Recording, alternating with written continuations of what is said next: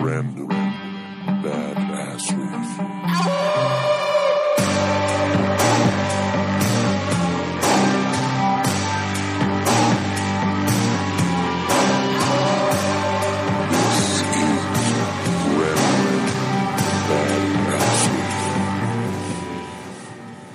Well, we lucked out because I almost had to start this with dog in my lap. I took him to the vet today, and they gave him a bunch of shots, including influenza. And I think he's just, you know how when you get the flu shot, you're just kind of like tired. Yeah, you're just like, ugh. Yeah, I'm sending you a picture right now. You got to see. I found this. Put him in a little sweatshirt, but you can see his little glassy eyes. He's not fully there. I'm not opposed to dressing my dog up in clothing. Oh, it's cute as hell. When it's your dog, it's awesome. When it's other people's dog, you're like, oh, what's wrong with them? That's adorable. It's pretty cute. Yeah, he's kind of glossy-eyed. That's pretty funny. Yeah, he has that like I don't feel perfect look on his face. So luckily, right before we connected, he was like, "All right, I'm done with your lap." So I wasn't sure how I was going to negotiate all of that at the same time. I feel like we should have what's that song with the lyrics "State of Emergency"? Oh, what is that? I guess I should have looked that up before we started talking. If I had that in my head, right? State of Emergency. Oh my god, I should know that. I used to like that song. What the hell?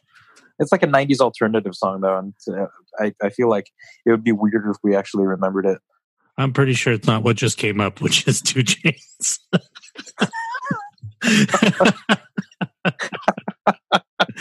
I have no idea. I'm not going to even try to sing it. So definitely not 2 Chainz. Is it Nazareth? Unless you took a weird turn somewhere in your life that I'm not aware of. Yeah, it's a state of emergency. We got to have money. Money's so important. We got to take it from other places. What a fucking douchebag. I don't even know where to begin on that. I mean, there's so many things wrong with that situation. I mean, the thing that surprises me even more, sorry, I'm like unwrapping an acid as we're talking here. The thing that bugs me more is all the Republicans who are standing alongside of him. Yeah, I'm not sure I understand it, especially considering that what he's doing is the antithesis of what most of them believe or purport to believe. Actually, yeah. I sent an email to Mitch McConnell this morning, telling him exactly that. You sent a political email? What are the chances? Yeah. Well, I felt like it's ridiculous. You know, they want to stand up and they want to say, "Oh, we don't want this country to be a socialist country," but then you extend the balance of power towards the president's office, and then who knows? You know, now you're opening. That was my argument. Now you've opened the door for all the things you don't want to happen by just standing there. Yeah, I'm sure it was very polite. Yeah, well, including true and obvious socialism in probably the most insidious way possible. Yeah, I mean, and people probably listen to this show that maybe they're confused because I tend to rip into the left a lot, so maybe they think I'm a Republican. I'm not. Yeah, neither am I, by the way. Yeah, no, you're definitely not a Republican. I feel like, yeah, but I'm not. I mean, as much as I do stuff for the Democratic Party, I feel like I'm not really a Democrat either. It's hard to be loyal to these teams. They're just so broken. Yeah. Oh, yeah. There's I just discovered this website. They have podcasts, and I'm not gonna. Like I said, just discovered it, so I can't stand behind everything they've ever said because it's not my responsibility for anybody out there that wants to get anal about this to read everything that they've ever published. But there's reason.com. It's a libertarian site, but they seem from some of the things that I've seen and read from them, that they are the original libertarians. They're the libertarians who were technically the far part of the left, that, you know, the non-socialist part of the left. So they're libertarians before it became cool to be a libertarian, essentially. They're libertarians that actually realize the fact that libertarian comes from the word liberty. Yeah, sure. And it's not rooted in some kind of racism or something. Are we actually going to add some historical perspective to the show? I feel like that would be a hard turn for us. That would require us knowing it. And if we've proven anything, it's that we don't know shit. And we don't research a damn thing. Yeah, and we don't claim to know shit, so it's perfect. I want to look at their site real quick because I remember reading the about page and liking what it said, but then I don't know how long it is, and I don't want to read something really long. I can't find it right now. Whatever. But I do. It says free minds and free markets. I'm like, that's a pretty good slogan. Good encapsulation of what you stand for, right there. Sure. I can stand behind something that's that clear. But I think that if you were to put me into a corner, I'd probably get a lot closer to these guys than, or at least what I think these guys are. I have seen a few things from them that seem different, so maybe they just have many different perspectives within the libertarian realm. There's some things that they've posted that I was like, I'm not sure what I think about that one. But, well, it's always tough to tell, right? Like, I mean, considering what the idealistic versions of these doctrines are, there's definitely a sense of reason that comes along with them that you have to expect, but that never is inherently true. Right. So there's the ideology, and then there's the parties in principle, right? Like, I mean, if you look at each of the parties' platforms, in principle, none of them are really that bad. It's just in practice, as humans, we thoroughly fuck it up. Right. Yeah. I mean, if you took all the people that you know, especially that are in office, that are Republicans, and you just looked at what is purportedly the Republican platform, it's not very crazy. You know, it says basically they want smaller government, and which is funny because they always seem to vote for bigger government. But that's where things get crazy, right? Because it's you have these parties, which is why I hate parties, that say they believe these things, but then the people who get elected to things don't necessarily believe those things. What they actually believe is, I want to do the things I want to do, and I don't really give a shit about the principles. And it's both sides. Well, and they use the parties to just inherently get them in office. It's one of the things that I've been saying for a long time about politics, which is if you need re-election, if you need to be re-elected because it's part of your identity, then you've already strayed the wrong way. Like, politics has to be a medium of choice, not a medium of necessity, you know? Well, it's like, I feel the same way about this. I'm probably going to say it wrong because I seem to dyslexicize the words, but Green New Deal. I believe that climate change is something we should be dealing with. I just don't like the fact that we've packaged it and tried to slip in a whole bunch of socialism as a way to deal with the environment. I don't like any bill that tries to do something other than what it says. Sure. Oh, we were going to reduce spending, but we're also going to, slide this in, this in, this in, this in. No. If you really want to reduce spending, how about a bill that only does one thing? Sure. I'm more in support of that. And I feel like from a political standpoint, too, it'd be a hell of a lot easier for the general public. I mean, part of the reason why there isn't as much civic participation among the general populace is because politics has gotten so inherently complicated that even the practical side of politics has become this quagmire of just mountains upon mountains of data and policies and compromises that no longer have any semblance of clarity. So you have no fucking idea moving from one day to the next. And don't get me wrong, I understand that political things need to be complicated because you have fiscal responsibility, you have environmental impact, you have all of these things that most people don't think of on a daily basis. So by its very nature, it has to be complicated. But man, we make it even more complicated than it needs to be on top of that. So I don't understand how the general population, can you imagine if you had 4 kids or 2 kids or 1 kid, or even if you had no kids and you're just focusing on your career and trying to live in the Bay Area, how you would have any time to follow any of this shit at all unless you made a concerted effort to chop out portions of your day purely to focus on this. And it's purposefully obtuse. I mean, they make it that way because they don't want you seeing this stuff, I mean, let's be honest. Like, if the Green New Deal, first of all, nothing fucking new in there. It's a bunch of bad ideas all smashed together with some good ideas. Some things that I like, some things that I really like, but we've given an unreasonable timeline to.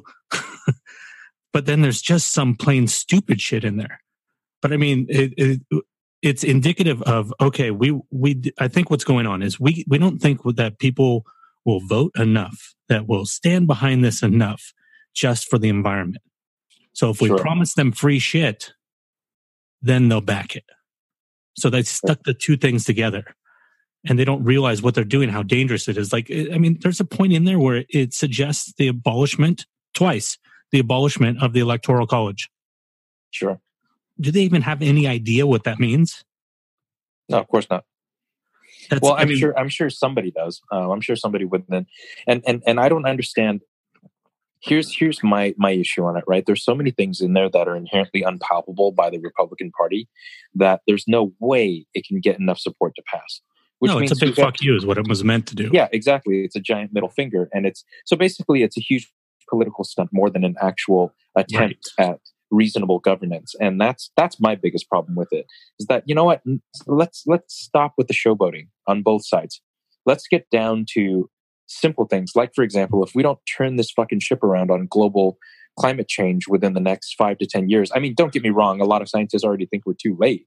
But shit, man, like, if we don't get started soon, we're in some serious trouble. I mean, think about how cold it's been in the Bay Area. And think about the basically subarctic temperatures that are happening in various parts of the Midwest and the East Coast. You know, like, this shit is getting crazy. It's getting to the point now where we're going to deal with this on a much larger scale. You know, things like wholesale famines are going to happen in large parts of the world that were once fertile, that are now going to become these giant dust bowls. And we're already seeing the effects of that in the Middle East. But, you know, it's going to start happening everywhere. And I mean, don't get me wrong, like, it's not one of those things where I say, you know, we're more important than anybody else. But I feel like until it starts happening to Americans, they're not going to care. No, of course not, because it's questionable, right? Everything is questionable truth now. And the thing that pisses me off about this is, instead of spending time figuring out ways to actually fix this and to make improvements that are reasonable, that won't, first of all, destroy the whole economy of the country. I mean, so what? All of a sudden we'll have better weather, but guess what? Everybody will be fucking dead because there's no economy, and everybody will be living in burning fucking houses. You know, yeah. I mean, it harkens back to Germany post World War I, and the reason how and why the Nazi Party was possible heading into World War II. It's because the world crippled Germany's economy so badly that the people were just desperate. Yeah, and need we remind people that technically their platform was socialism? Yeah. Granted, they didn't follow through on any of the promises of that. Nobody ever does. I mean, that's the core of what we're talking about, right? Is that there's no political party or political agenda that lives up to the ideals of their party anyway. So it's pointless to even add that as part of the discussion. Like Republicans, for example, saying that they want smaller government and more fiscal responsibility, and they're going to go build a $6 billion wall across Mexico. Yeah. Come on. while destroying the balances of the three branches of the government. Yeah, well, completely dismantling checks and balances as we understand it, and setting pretty much daily now a precedent that will need to be reworked, redefined, and completely destroyed moving forward in order for democracy to function in this country anymore. And that's essentially what was in my email. You know, like, whenever you send an email to people seem to, because of social media, we all have like our heads up our asses, and we seem to think that if you send somebody an email that says "fuck you" and you're a piece of shit, and this is what I think, and that they're gonna listen to a word. Sure. If you want somebody to listen, you got to understand how they think, and you got to talk to them the way they think. And what I said basically is you don't want socialism, but need I remind you that the National Emergency Act, one of the two main purviews of the National Emergency Act is natural disasters.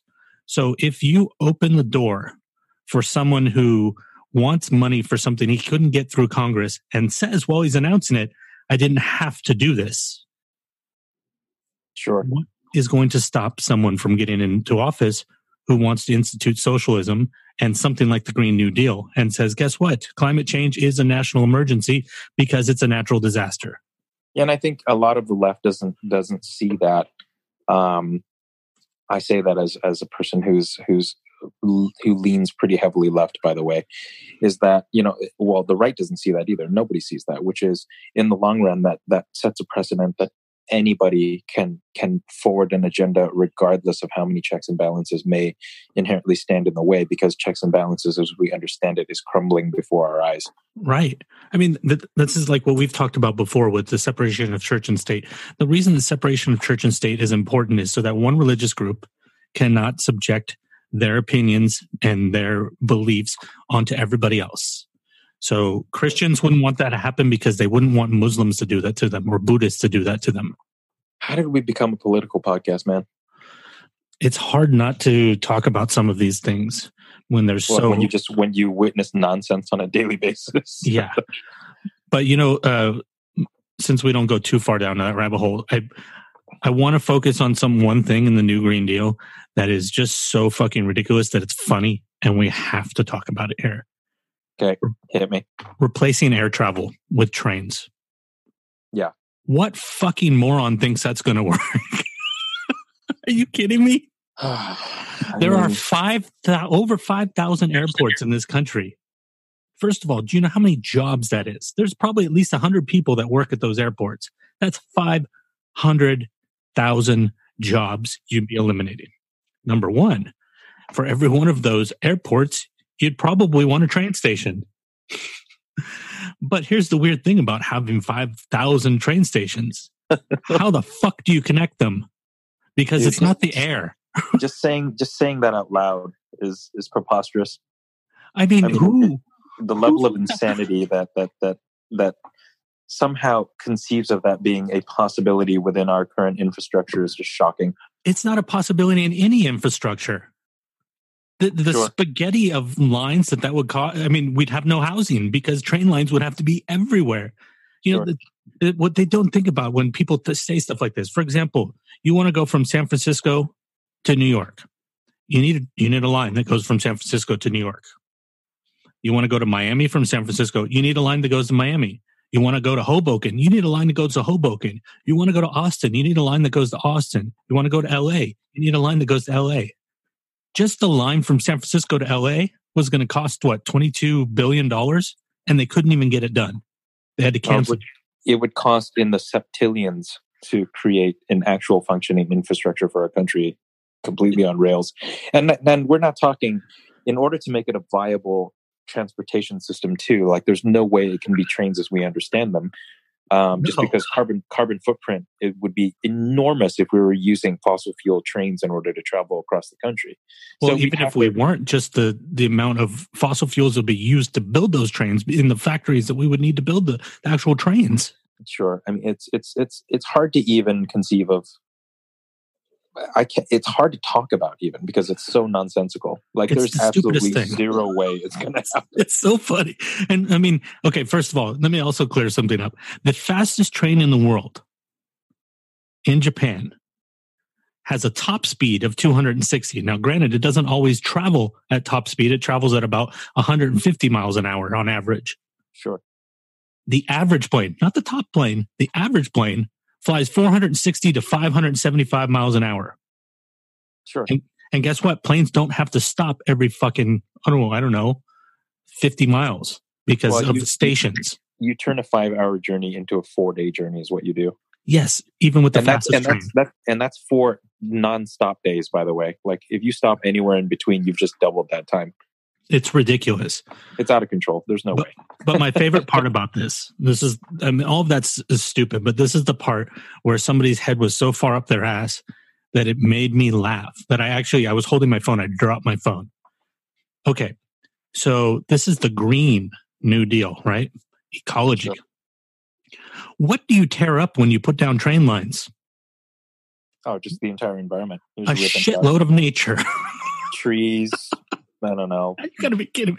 How many animals will get hit by these trains going 300 miles an hour? Well, this is not even to say that like the rail lines themselves will create massive ecological divides. You know what I mean? It's the stupidest thing I've seen in a really long time. I mean, it actually makes this state of emergency thing look more reasonable because this is so stupid. Well, I mean, the level of insanity on both sides is just incredible now. It's just incredible. And on a daily basis, it gets progressively worse, which you kind of don't think it can. Considering how closely I follow politics and how involved I am, and you know my level of involvement with this kind of stuff.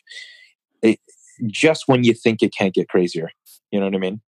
The federal government, the Democrats, the Republicans, like pretty much the entire federal government has a way of just proving you wrong.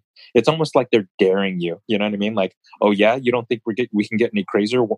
Watch this. Yeah, I know. It's like if you smash social media and reality shows into something and then pumped it full of a bunch of steroids and really crazy fucking high sugar candy, then we'd be close. Well, the problem is, and here's what it really comes down to, right? It's now just a game of political chicken. It's which side will flinch first at which crazy idea. And that's exactly what it is. You want to do that stuff over there? Okay, then we're going to pretend that we are super socialist over here because let's build fucking trains. Let's get to it. Yeah, it's funny. It's funny. But you know what else is funny? Kathy Griffin's getting sued.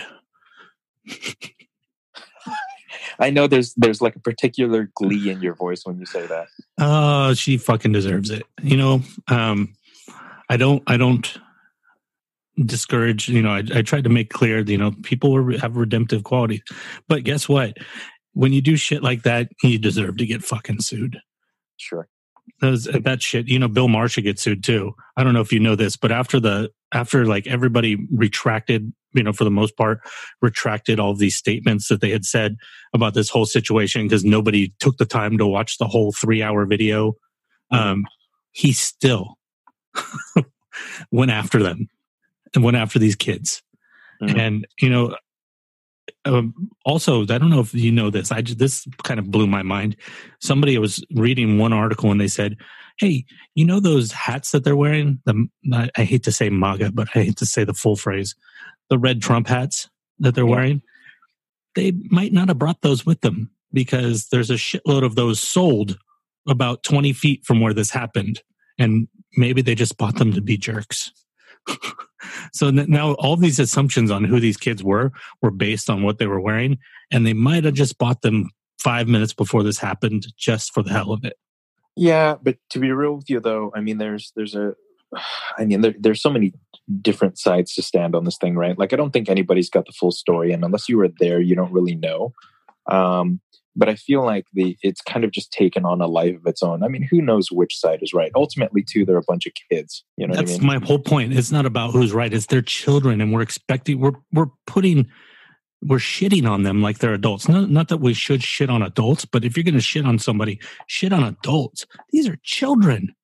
Yeah.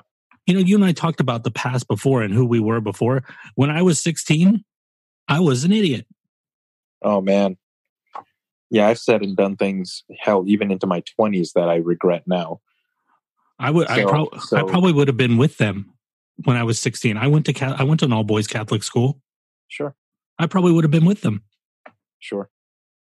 And and who I was with during those years kind of speaks to the social inequity too. I probably wouldn't have ever even been invited on a trip like that because I went to a school on the east side. Yeah. I mean, so that's a problem in and of itself. I was the poor kid with all the rich kids that had to work after school every day to pay for his own tuition. But I probably still would have been there, and I watched the video and I can tell you one thing that is very clear to me is the people that were the assholes were the people at the beginning. I don't remember what they call themselves. Black Hebrew Israelites or Black Israelites. They were being the assholes. If you listen to that video, they're literally insulting everyone that walks past them. They insulted the Native Americans. One guy came over and he says, you deserve to lose your country because you worship a buffalo. Jeez. They were literally stirring shit up. So whatever happened from that, I really think came from there. Not because of their color, not because of their religion, but because they were being douchebags. Well, can we start with the core of this too, which is, okay, so whatever your belief system is whatever your belief system is. I have no problem with that. But man, can organized religion needs to take a long, hard look at itself and really understand the ultimate damaging effect it has on society as a whole. I don't even think it's organized religion. I just think it's groups of people being tribal and being fucking assholes to each other. Oh yeah, that's true.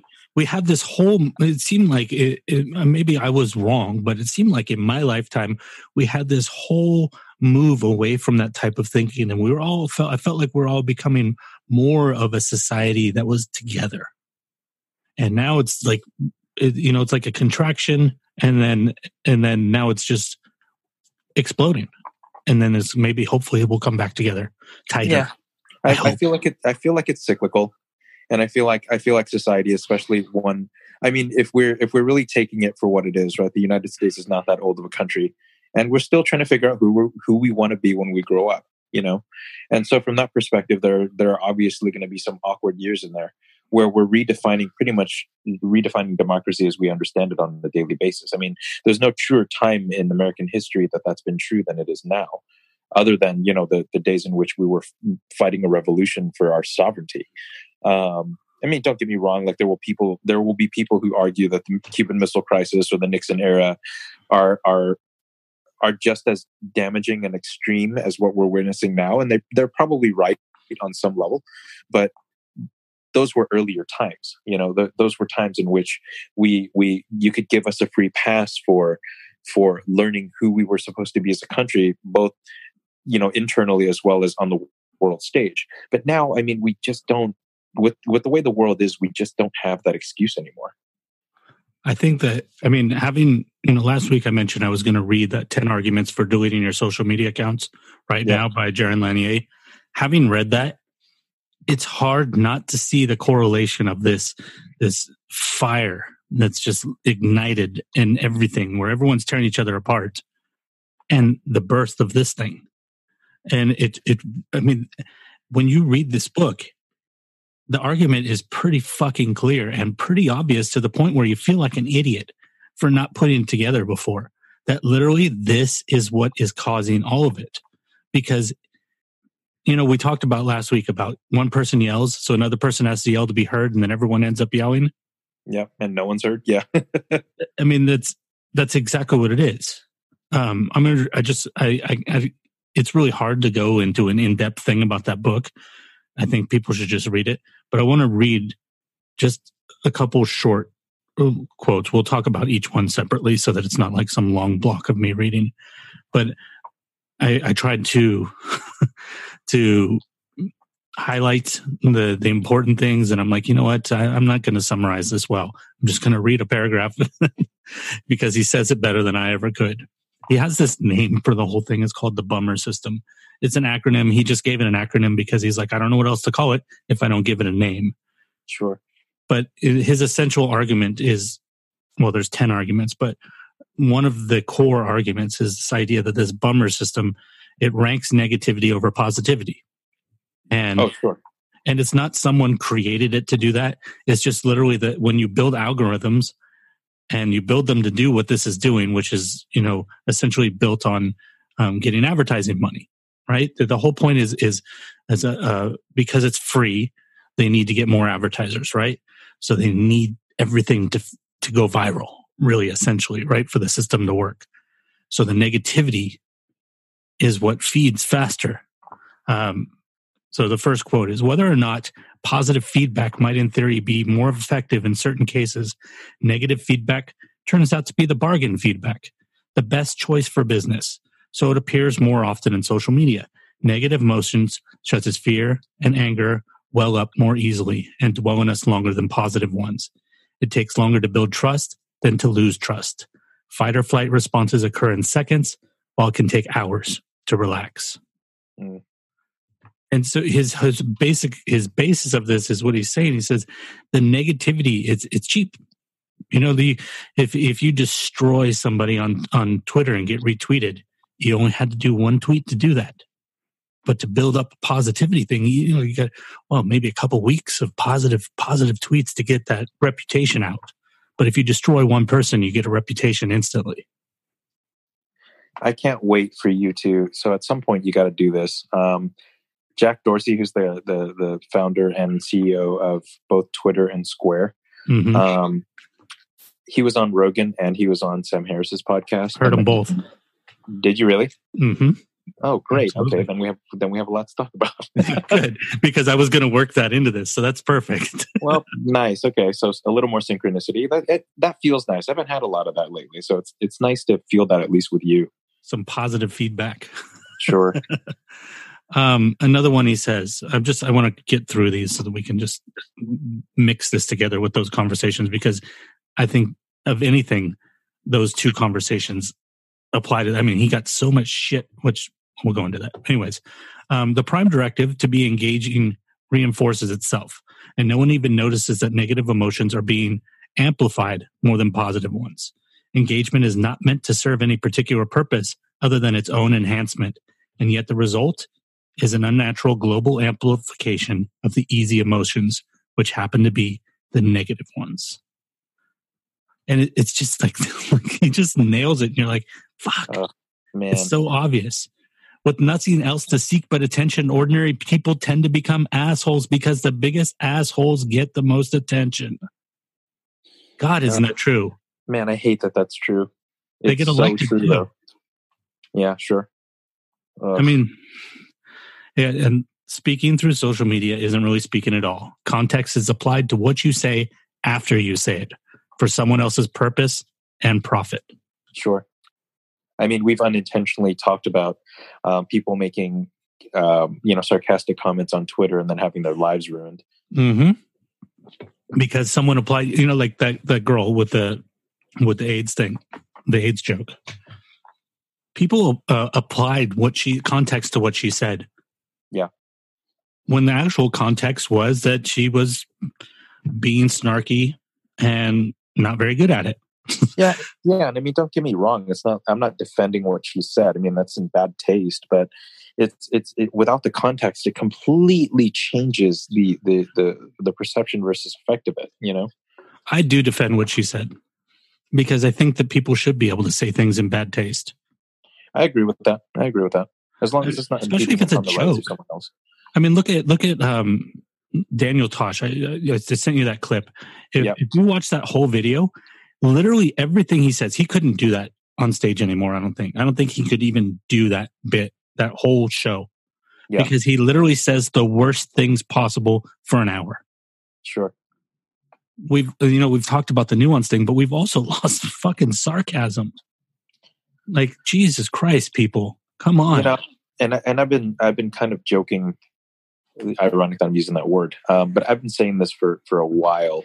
I mean, part of the reason why you have wars everywhere in the world, in the Middle East and Africa, and I'm not making blanket statements about these things. Like, we can dive into the minutia if anybody wants, but I don't think anybody cares. But just for the sake of what we're talking about, no one laughs anymore, man. No one can joke about anything. And I think that's part of the reason why we have such monumental divides between groups of people, is because we all take ourselves so fucking seriously. Everything's a personal attack. Everything is a criticism of your ideology, and there's no such thing as common sense anymore when it comes to that. You have to stand on the soapbox or your voice will never be heard. And that I think is so much more damaging than any of the things that we're talking about on a political scale. Like, I think because that sets a social norm that then defines the mode of communication between people. And I think the longer we let it go, the more assholes we're going to become. And we're all posturing, moral posturing. Sorry, that's a word. That's what we're doing. We're all moral posturing. I'm the more moral. I have more morals than you. Yeah. But before we go back into the social media thing and all that, if we continue to do that, there won't be any comedy, because guess what? Comedy is based on shocking you. Sure. Even there's a great article. I will find it if it's available online, that was put into this magazine called The Believer, which sounds like a religious magazine. Totally isn't. Literary magazine. But it was called The Dead Chipmunk, I think, or The Dead Squirrel. And it's basically about this guy who goes to the park. I'm not going to do it justice. That's why you have to read it. But he goes to the park with his daughter, and there's a dead squirrel. And he kind of has this moment where he's like, I don't know what to do. What do I say about this dead squirrel? And his daughter makes a joke. She's a little girl, but she makes this little joke about this dead squirrel. And then it makes him think about comedy. He's like, oh, that's what comedy is about. You think that this thing is going this way, but then it goes to the left. Well, I mean, if you look at the great comedians through history, what is the common denominator between the memorable ones? They're the ones that push your comfort level, right? Because, like I said, it's all based on that shock. Even the most lame dad joke, at its smallest, if you really zoom in, you see that the whole thing is about shocking you because it goes a different way. A pun is about using a word differently than the way it's supposed to be used. Sure. So when you stop doing that, shit stops becoming fucking funny. And yeah, like you said, look at Richard Pryor. Come on now. Dude, or Eddie Murphy or George Carlin or any of our heroes, man. And that's not to say that we're supposed to accept the things that they say, because number one, they're joking. Sure. So, guess what? But there are jokes that are meant to be mean and demean other people. That's true. But guess what? If you were a comedian and you got up and you did that humor, you just wouldn't get very far because people wouldn't keep coming to see you because it made them feel gross. Sure. You don't have to tear people apart on Twitter to stop them. Like Louis C.K., for example. We'll use him for a great example.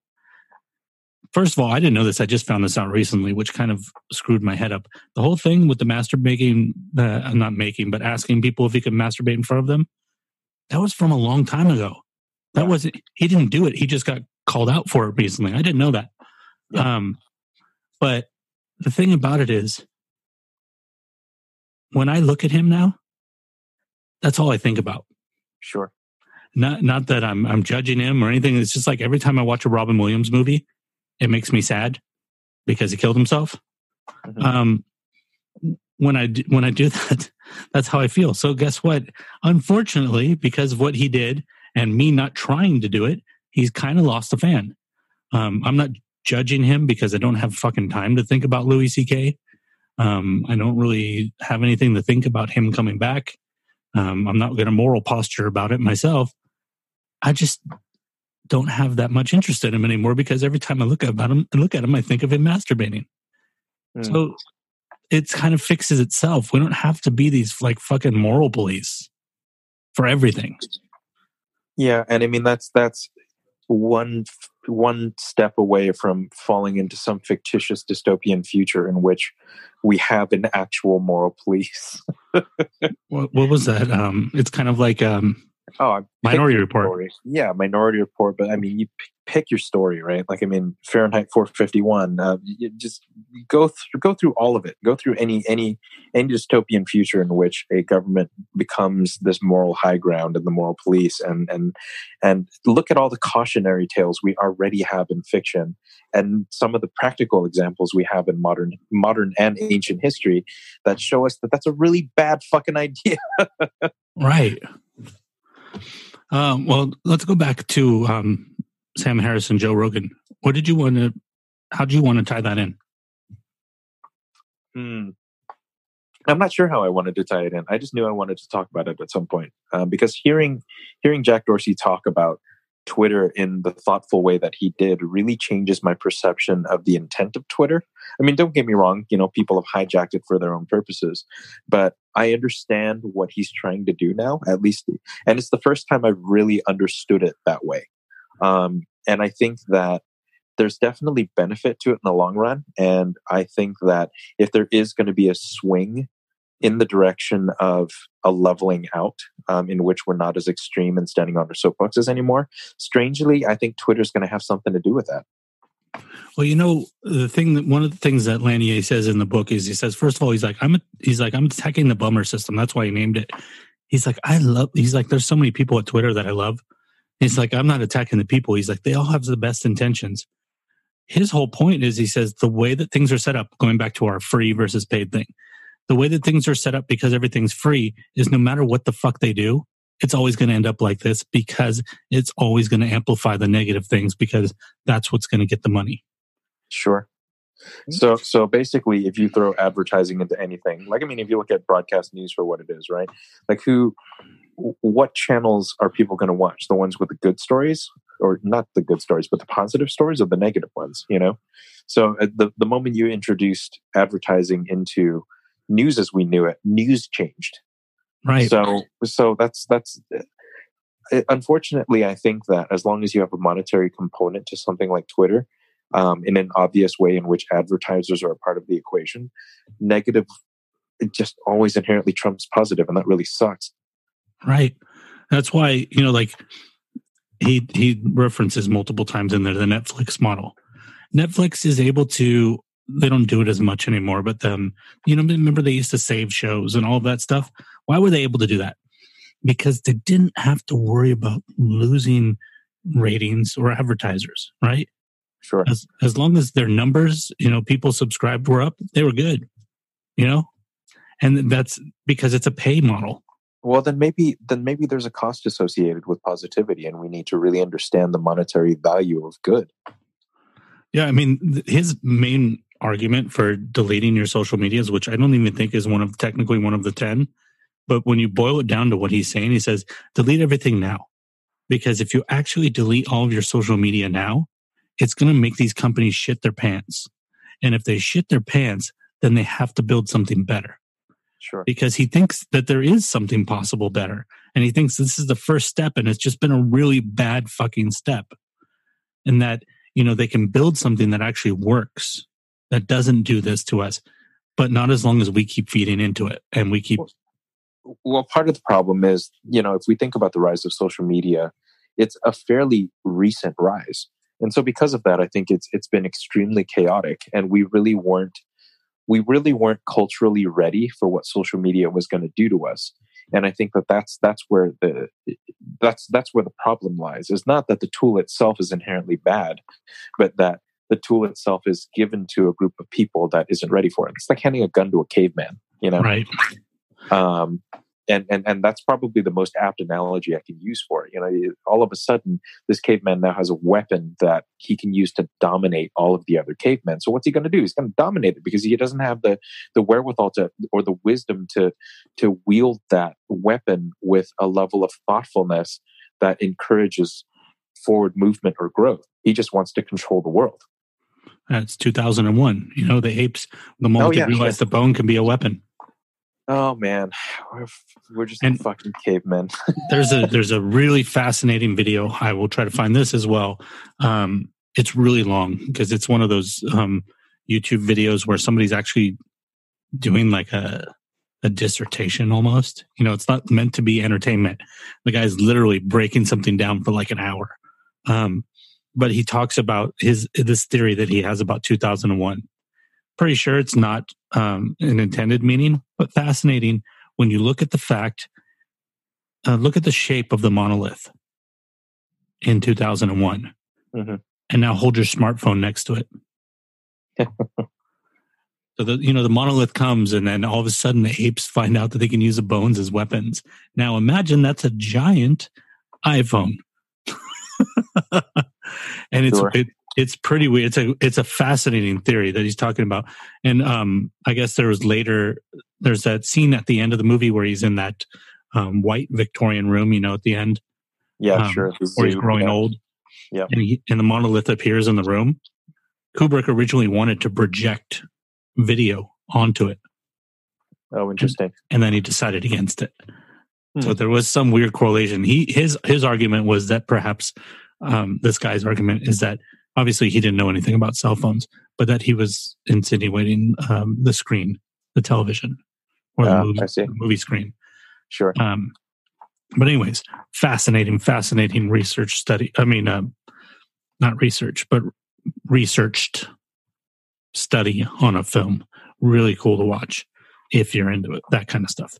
But I think that this is weird. I want to make a point about something that Dorsey's interviews, but it makes me have all these other things that I want to spin off. It's so connected to so many things.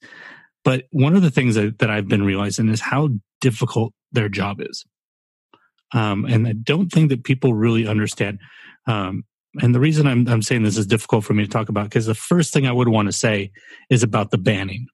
But I actually want to put that off till later and say that talk about the opposite, which is people don't realize what the pressure of running a full freedom of speech platform would really be like. Sure. People say they want free speech, but free speech actually terrifies you. Even me, who talks about it all the time. There's two new social networks. One's called Minds, which is kind of like, I don't know. I'm not going to compare it to anything. And then there's Gab, which is kind of like a Twitter. It's a lot like Twitter. Both of those, if you bring those up to the right people, will tell you not to check those out because there is no censorship at all on there. And they're full of neo-Nazis. And they're kind of right. Not because that's the only people that go there, but just because they can't be on other platforms, so that's where they've gone. I didn't sign up, but I signed onto their site and just kind of like, let's see what it looks like. And I clicked in, and it only took me about a minute to find some crazy anti-Semitic rant. And I was like, oh, that's right. This is what free speech really looks like sometimes. Well, unencumbered speech that is not limited by our stipulations in the First Amendment. I mean, what a lot of people somehow don't grasp about the First Amendment, well, it's probably because most people haven't read the First Amendment, is that there are some stipulations in there that make it so that you can't impede upon the rights of another person or threaten bodily harm on somebody else. Right. And you're right. Like I think true free speech terrifies people, and our understanding of free speech within the model of, like, let's say Twitter, for example. I mean, a lot of the reason why we feel safe there is because we want free speech for people who are going to say similar things to us. Right. Exactly. Yeah, and so the sense of communication tribalism becomes very palpable in that environment, and I think that's such a mistake by culture and humanity, and America in particular, is that free speech. If we're going to speak freely, we have to be allowed to speak completely freely without any limitation. And as soon as you introduce limitations into the system, like if you're only hearing, and Dorsey does talk about this in his Sam Harris interview too. Is that you have to hear both sides. Like, I mean, one of the things that he says that really irks him about Twitter and that saddens him about the platform is that you don't see enough from everybody. You just see a lot from the people you agree with. Right. And that's that bummer algorithm. Yeah. And, the whole, of course, I don't want to see that kind of shit. The neo-Nazi comments and stuff like that. I don't agree with any of that shit. In case anybody was questioning, they haven't listened to another episode before where it should be blatantly obvious. I don't agree with that shit. I don't want to see that shit. But then the other end of it is what Twitter and Facebook have been doing, which is just fucking banning people, sometimes for completely lopsided reasons. This is one of the things that Rogan got in trouble for. Rogan usually doesn't pay attention to criticism for his episodes. Sure. But he made the episode after the Dorsey one, he went into, like, I would say almost 40-minute explanation. And he's going to have Dorsey on again because people wanted him to really push on some of these banning things. And, like why, if this person did this, called for this person to be doxxed, why were they banned? But Kathy Griffin, who did the same thing, wasn't banned. Well, I mean, there's a balance point, right? Like Dorsey, so Sam Harris did ask Dorsey a little bit about this. Mm-hmm. And I mean, don't get me wrong, I wish he had pushed him a lot harder. And even in the introduction into the episode, Sam Harris does talk about wishing that he had done so.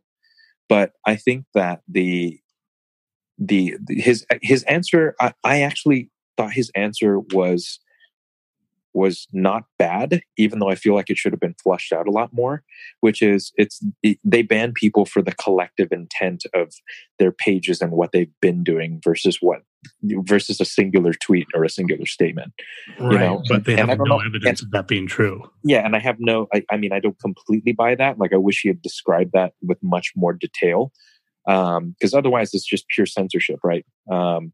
Well, it's But he clearly also, lopsided. yeah, but he also talks about taking a stand in that, you know, there can be no real neutrality anymore, and that he doesn't apologize for being on one side or the other. Which is unfortunate. Not because I don't think that he has an opinion into that, but because we've invested so much in these platforms Sure. as to a way that we have civil discourse on them now. It's not really civil discourse that we have, and not really discourse, but we have the illusion that that's what we're doing, at least, right? Sure. Most people can't imagine those things happening anywhere else. And to think that only half of the people get invited to that party and the other people, they just have to behave, you know, they can be on there as long as they're on a leash. That's not right. Yeah, And I agree. it makes me really, I mean, and I don't agree with these people. These people that, you know, these far right people that would attack people the way that they do, you know, telling women that they hope somebody rapes them or they kill them. I definitely don't agree with any of that shit. But it makes me feel really gross about the company. And Yeah, to be honest, I felt like he was a bullshit artist in both interviews. Really? You think so? Yes, absolutely. I don't feel like he was honest at all. I feel like everything was practiced. Yeah, I mean, don't get me wrong. I feel like a lot of it was practiced too, but philosophically, like, I mean, my opinion of Dorsey isn't just based on those two particular interviews. Like, you know, I've read a bunch of stuff throughout the course of his career, actually, about what his intentions were with Twitter and where he has strayed from those intentions and stuff like that. So, I mean, there's a part of me that buys a lot of it because I feel like his heart's in the right place. But I definitely feel that at some point along the way, he took the safer route. And the safer route is to err on the side of safety when it comes to the political spectrum that he's going to stand on. You know what I mean? I don't even think that's what he's doing. I think he's erring on the side of the popular kids. Yeah, and that's what I mean. Like, he doesn't want to be an outsider. And don't get me wrong too. I mean, there's a financial component to that, obviously. Like, he stands to make a heck of a lot more money from the popular crowd than he does the extreme right crowd. But I do agree with you, though. I mean, it's something we talk about on the show all the time, is that in order to move forward as a country culturally and politically, we have to find a way to have reasonable discourse. And I feel like Twitter, if anything right now, does the opposite of that. Right, because it cuts all of the stuff, all the things in the middle where people can meet and hash things out. All the context, all the nuance, all those things are absent. Completely absent. Facebook's no better, let's be honest. Just as bad. And in some ways, Instagram is just as bad as well. Sure. You just don't have a lot, as far as I've seen, a lot of political arguments on Instagram. Well, I think the weakness of all of these social platforms is that you have a tendency to gravitate towards like-minded people, and if a social network is meant to be a, you know, I heard him use the term town square. If it's meant to be a town square, then that means that there has to be room for a lot of different opinions, so that you can educate, so that you can find middle ground. Because otherwise, it's just a bunch of the same assholes in different rooms, and no one's listening to anybody. And while I do definitely think that's true, I also do want to point out that I'm not saying you're doing this, but in the media, this whole idea of we gravitate towards people who agree with us, it's kind of become this like crutch, you know, this crutch excuse that people use, like, oh, we can't figure it out because this is what happens. Is, you know what? People do that in real fucking life too. Sure. You know, I don't hang out with neo-Nazis. Why? Because I don't fucking agree with them. Nothing in the world is going to change that. So there's a certain subtlety to that argument that is glossed over all of the time. And the truth is, it's not really that we group together with people that we agree with. It's that we don't know how to think critically anymore. And we don't know how to question our own assumptions. And that it's not about tribalism so much as it is about the way that we look at our self-esteem, I think. Because we only feel good about ourselves when we're right. Well, I feel like there's an extension to that too, which is it's and this probably will hit a lot of the points that you have about social media, is that we wrap up so much of our identities in it. And I think the sense of validation that we get from it defines who we are. And over a long enough period of time, we replace our actual identity with our social media identity, and that becomes more important. I personally know people who have done that. I mean, there are a few people I know who I can't be friends with anymore because it's all about the perfect Instagram story, or all about the perfect tweet, or all about the perfect Facebook post, or the thing that's going to incite the most attention. Like it's infuriating, and I've lost friends over it. I've lost people we know over it. Yeah, it's this whole social media moment we're having right now is it's really, I mean, a lot of this shit is falling apart. It really is. I mean, do you see the Patreon's falling apart? Yep. And not just from what we had talked about before, but they had like this huge like outage that put like everybody's accounts in the negative. And then Conti goes on and he gives like an interview and basically says, oh, our business model is not sustainable.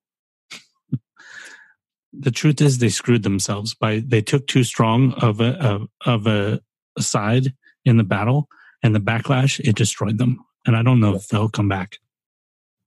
I mean, not all companies are meant to succeed, right? And to be honest with you, the Patreon one still surprises me a little bit, because I felt like they had the right idea. And they just course corrected they pivoted in the wrong direction, and they bit him in the ass so fast. Well, I think that they leaned into something that they didn't need to lean into. Sure. You know what I mean? Like, oh, we're going to kick this guy off our platform. If you just kept your hands out of that, your business would have been fine. Because for the most part, most of the people on Patreon were positive people putting out positive messages, because that's how they were making money. Not a lot of people were making money off of hate on that site. It's really weird to think about it, but I honestly think that in the long run, podcasts are going to save media. Unless these bastards working to screw it up right now screw it up. Yeah, that's true. Yeah, and unless we get a monetization model that looks exactly like what it does everywhere else. There's a part in the book, I don't remember what he says, but there's a part in the book where Lanier talks about, he's like, the only media form that's truly uncorrupted this time is podcasts. Sure. He's like, what if somebody did this? Oh, I remember what he says. He's like, here's a crazy idea. Imagine this. Imagine if you incorporated an algorithm. He said that listen to all podcasts, and just, you want to hear a podcast about fishing, and it just grabs snippets from all these podcasts and only brought you all the information from all these podcasts about fishing. And now you've got a algorithmically created podcast about fishing. It's terrifying, but he's like, that's basically what social media is. Jeez. It's just chopped up pieces. Interesting. That's an interesting way to look at it. I never thought about it that way, but yeah, that makes total sense. Mm-hmm. This will bring us back to social media, but I want to tell you something really. I mean, we've been pretty heavy this episode, so this one's, I wouldn't say is less heavy, but since it's a little woo, it'll be fun. So I was listening. There's a fantastic podcast called Mysterious Universe, and it's these two guys. I think they're both from Australia. I think they're like in their 23rd season, so I'm pretty sure it was a radio show. Holy crap! But they talk about the paranormal. But they're also you might have to listen like 5 or 6 episodes before you realize that they don't necessarily believe any of the shit that they're sharing. They just find the stories fascinating and they like talking about it. But they had this woman on who I've actually heard before, and her name is Diane Walsh Pasulka, Pasulk. Hope I pronounced that right. And she's written this book called American Cosmic, which I am definitely going to read. And basically, without me going into the whole thing, she, for all of her career, has been a religious scholar. She's not a religious person, from what I could tell. I think at one point she says she's agnostic. But she studied specifically Catholicism. Like she's written a book about purgatory and how purgatory was actually a place. It was actually a cave somewhere. And then it became a metaphor over time. But really fascinating. And somehow she gets, I think she had this theory. I don't remember how it all comes together that she ends up writing this book, but she has this basic theory that technology and the belief in extraterrestrials are going to emerge as new religions, and that they kind of already are. Yeah, they kind of have, yeah. And she goes, it's really fascinating. I have a bunch of notes, but I don't want to go through all that because it just doesn't really fit. But she goes through a lot of that and tells a lot of stories. But one of the stories near the end, she says the book was actually finished before this happens, and it didn't really have anything to do with the rest of the book because the rest of the book she was with these, at least for part of it, with some really intelligent and probably famous people that she can't tell the name of. In Silicon Valley, they're like tech pioneers, and one is like a pioneer in this aerospace and space industry, and like just like legends. She's like, I was talking, like one of them is like one of the top 10 biotechnologists in the world, and both of them believe in aliens. And she said, like people think that it's just dumb people that believe in this stuff, but she's like, these are some of the smartest people in the world that believe in this. And she, from what I can tell, she doesn't have an opinion about whether it's true or not. But she goes into this whole thing, and then after the book is over, this billionaire calls her up, another person she can't name. I'm almost positive it's Jeff Bezos, but I'm not going to say for sure. And he gets her access to the Vatican archives, which for anybody that doesn't know, that like maybe one in a billion people get access to the Vatican archives. That's probably actually true. I mean, it's like the most extensive library of books and research papers in the world. People think it's all Catholic stuff. No, it's everything. It's everything, yeah. Including shit you can't read anywhere else. That's twice the Vatican archives has come up in my life in the past 48 hours. Ooh, interesting synchronicity. Yeah, I mean, because Crystal was she just finished Dune. By the way, I like put a blanket around her and congratulated her for completing the journey that was Dune. I forget how difficult a book that is to read. It is. It is slogging. It's like, I'm not going to compare it to Don Quixote, but it's rough. And she asked me, what heavy, gnarly thing she should read next, and we were talking about books that were strange and difficult, and I brought up the Necronomicon, and how there might actually be a real book called the Necronomicon, and how it might be in the Vatican archives. Yeah, I mean, for anybody that doesn't know, that they supposedly all of these books that banned books that have been burned, some by Catholics themselves, all supposedly exist in the Vatican archive. Well, not supposedly, we know for a fact that some of them do. But so this billionaire gets her access. And because he wants her to look into all these stories of the levitation of saints. And really fascinating, right? So anyways, she finishes the book. She includes that in the book. And she starts getting these phone calls. And the phone calls are telling her, you're going to publish your book, but don't extrapolate on your research. Huh. Don't make any extrapolations about what you saw. And she's like, what? So I don't know if she ignored them or whatever. So these guys in the interview, they're like, so we told her we're going to post everything on Facebook and Twitter. And she's like, good, because I've been banned on both. She got kicked off of Twitter and Facebook with no explanation. A religious researcher kicked off of Twitter and Facebook. So weird. Yeah, with no explanation. Very strange. It just kind of plays into this whole thing that there's a that's why I think he's a fucking liar, because he gets up and he says it's all fair. But I think there's all of this stuff, all this politics shit going on behind the scenes. You got enough money, you can get somebody you don't want to talk banned.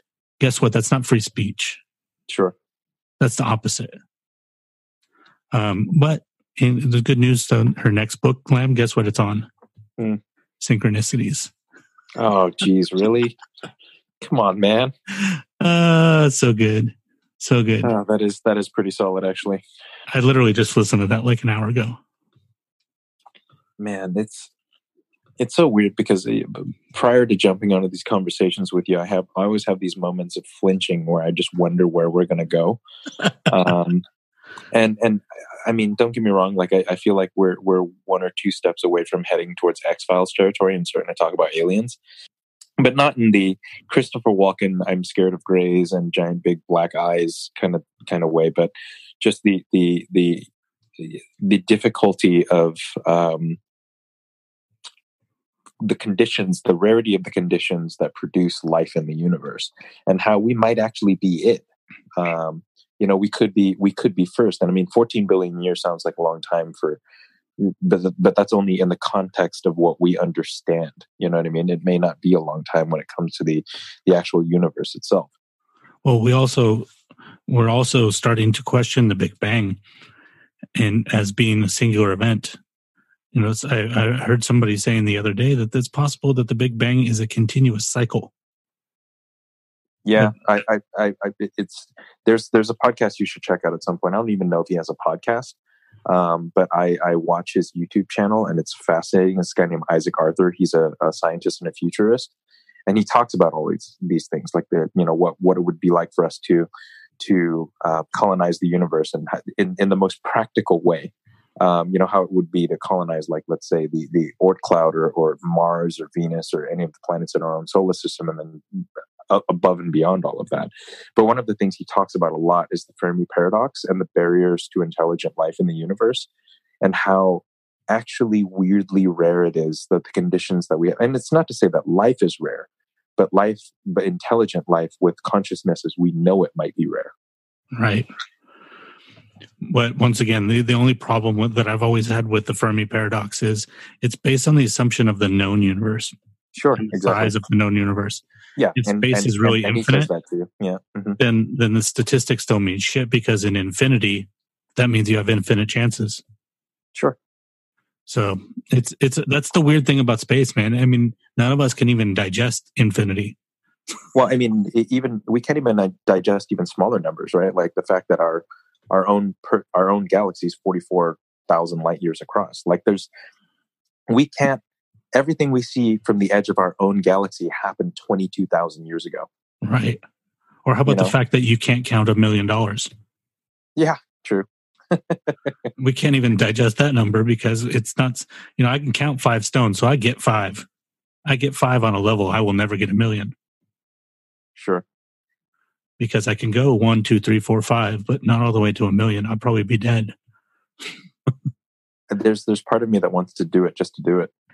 I don't know if you can. I forget what the time on it is. There's one, I don't remember what the number is. There's a number that you couldn't count to because it would be longer than your life to count to it. I'm not sure if it's 1 million though. It might be 1 million. I'm fascinated by all this stuff though. I mean, I'm very fascinated by intelligent, because the other thing we assume, like in all our Hollywood movies and everything else, is that every intelligent species is just as expansionistic as we are, and has the same set of priorities. For example, like for us, it's about human history has been built on conquest. Right. And what if we're the only assholes in the universe? Right. I mean, we always give things human motivation. Oh, of course. For like, even with dogs, I just read this book about this neuroscientist that scanned the brains of dogs for the first time with an fMRI. And one of the things that he says in the beginning of the book, he says there are 2 theories on the way that we think about training dogs. So number one, there's the human theory, that we think that they think like we think, that we just their motivation's like ours. He says, and then there's the pack motivation, that you have to establish yourself as alpha so that dog becomes the beta. And he says neither of them have any scientific basis. They're both just opinions. Sure. Pure postulation. Sure. And that's literally the way what we apply it on so many of these things. Like, granted, I'm not dumb enough to think, of course, it's obvious that, there's no other people in the world, in the universe, that are like us, driven to war and tribalism. But it's possible. Yeah. And I mean, don't get me wrong, though. I mean, it's been a survival tool. We want our side to win because our side winning means that we populate the earth with our side. Right. So there's a biological component to tribalism that I think we can't deny as a species. It's a strong drive, man. Like, it's a powerful motivating factor. And we see it in both small and big ways every single day of our lives. Right. I mean, like, think about the fact that there could be a planet out there that's nitrogen based instead of oxygen based, and all of the life forms on there are crystalline, and that there's only literally one type of life on the entirety of that planet. And they all revolve. The only way that they survive is by fitting together. Sure. So it's complete cooperation and homogeneous environment. That's pretty peaceful. I'm pretty sure they're not doing any stand-up comedy or writing novels, but well, those things evolved because they had to, right? Right. But that's a question for you. You know, we talked about utopia so much. Is utopia too boring for human beings? You know, like we thrive in chaos. I mean, that's definitely who we are as a species. I mean, think about what we were talking about at the top of this episode, right? Like, the reason why we evolved is because we have the big swings. We have troughs and valleys and extreme moments in our history. We do not, as a species, evolve gradually. We never have. Biologically, maybe, but culturally, we never have. We've always been chaotic, and it's folly to think of it in any other way. Wow, I can't believe I just said folly. That's weird. It makes me sound like some 18th century gentleman. It is folly. But you know, I've been thinking about that though. Like, what? Oh, if everybody got along, this is terrible to say. It really is terrible to say, but really think about it. Everybody got along. No one ever disagreed, and no one offended anyone, and no one tried to dominate anyone. The fuck will we do all day? We wouldn't have evolved the way that we have. I mean, think about why we are what we are, right? It's competition. Yeah, I mean, even if it's competition against ourselves. Yeah, and if you break humanity's progress down to its very simplest core, we're built on competition. Everything that we've ever done, every scientific advancement, every economic push, every expansion, every conquest has all been about that. That's it. We're still trying to outrun the lion. Absolutely. Except the lions are now us. Yeah. Damn, that was fucking profound, Chad. Well, here's something. Since we're in the philosophical realm, I got to bring this in. There's one thing. It's like almost like a passing comment that Lanier makes in the book that I had to stop, and I'm like, whoa, that's not a minor point. But yeah, it's not the point of his book. I understand why he didn't go any further. But he says, I'll read the quote. Google's director of engineering, Ray Kurzweil, I think it is actually. Kurzweil, yeah. Mm-hmm. Promotes the idea that Google will be able to upload your consciousness to the company's cloud, like the pictures you take with your smartphone. He famously ingests a whole carton of longevity pills in hope that he won't die before the service comes online. Note what's going on here. The assertion is not that consciousness doesn't exist, but that whatever it is, Google will own it. Because otherwise, what could this service even be about? Jeez. That terrified me. Yeah, why don't we take a second to digest that statement? I mean, literally, like, my first question is, why does Google want to do that? What is their motivation? Think about this, everybody. It sounds like really cool. Like, oh, we all get eternal life because we can live in the cloud forever. But why do they want to do it? What's their motivation? Sure. What do they get out of it? And that's a scary thought. That is a scary thought. Because first of all, let me remind you that if this happens and essentially the cloud never goes down, that means you're eternal. Sure. Okay. Now, if you're eternal and you have a consciousness, and obviously there's some benefit to them, right? So perhaps they want to farm out our intelligence in some way. Oh man, we're getting into some weird questions now. Exactly. Because then is our biology and our consciousness like can consciousness exist without its biology? Well, let's say that taken to the core of just consciousness itself, say it's just the calculation of thoughts, right? Let's say that's our definition of consciousness. So are we to believe, first of all, that they're going to be magnanimous and that we can just live forever in the cloud for free? And like, who pays for it? If we're dead, we can't work, right? But what if we can? What if they want to use our brains to power whatever they're doing? So then the question is, do we have any rights? Would you be okay with... Oh man, it brings back to Star Trek. It's slavery. Yeah, but would you be okay with our collective brains being used for scientific expansion if you didn't have control over it? And you didn't have a choice. By the way, if you do this, that's why I say it's slavery, because you'll never get out of it. Because the only way out of it is to say no, and guess what? They'd turn you off. Yeah, and so basically, you either comply or die. Exactly, slavery. Wow. That is a great name for this episode. So, what is comply or die? Oh, comply or die. I feel like that exists in a book somewhere, like some kind of Ray Bradbury book. It's almost something that Dalek would say. Mm-hmm. Yeah, sure. But it's terrifying when you really think about it like that, because essentially that would make it eternal slavery. Yeah, but can you imagine how many people would go for that because it promises also immortality? I wouldn't want to live forever as a slave. A lot of people would.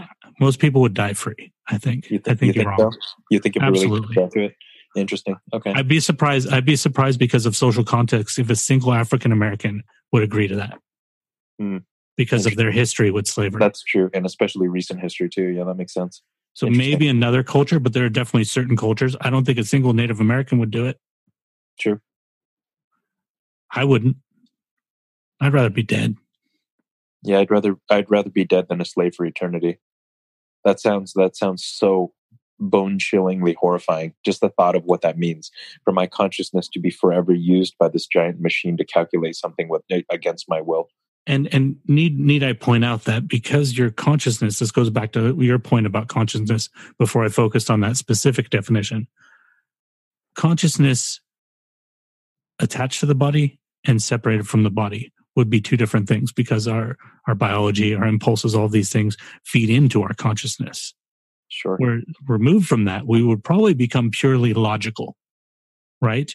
Because we would no longer have emotions. We would no longer have these other things that are tied to the physical being. And to some degree, we'd be freed from certain things in our consciousness that are tied to the fact that we die. Sure.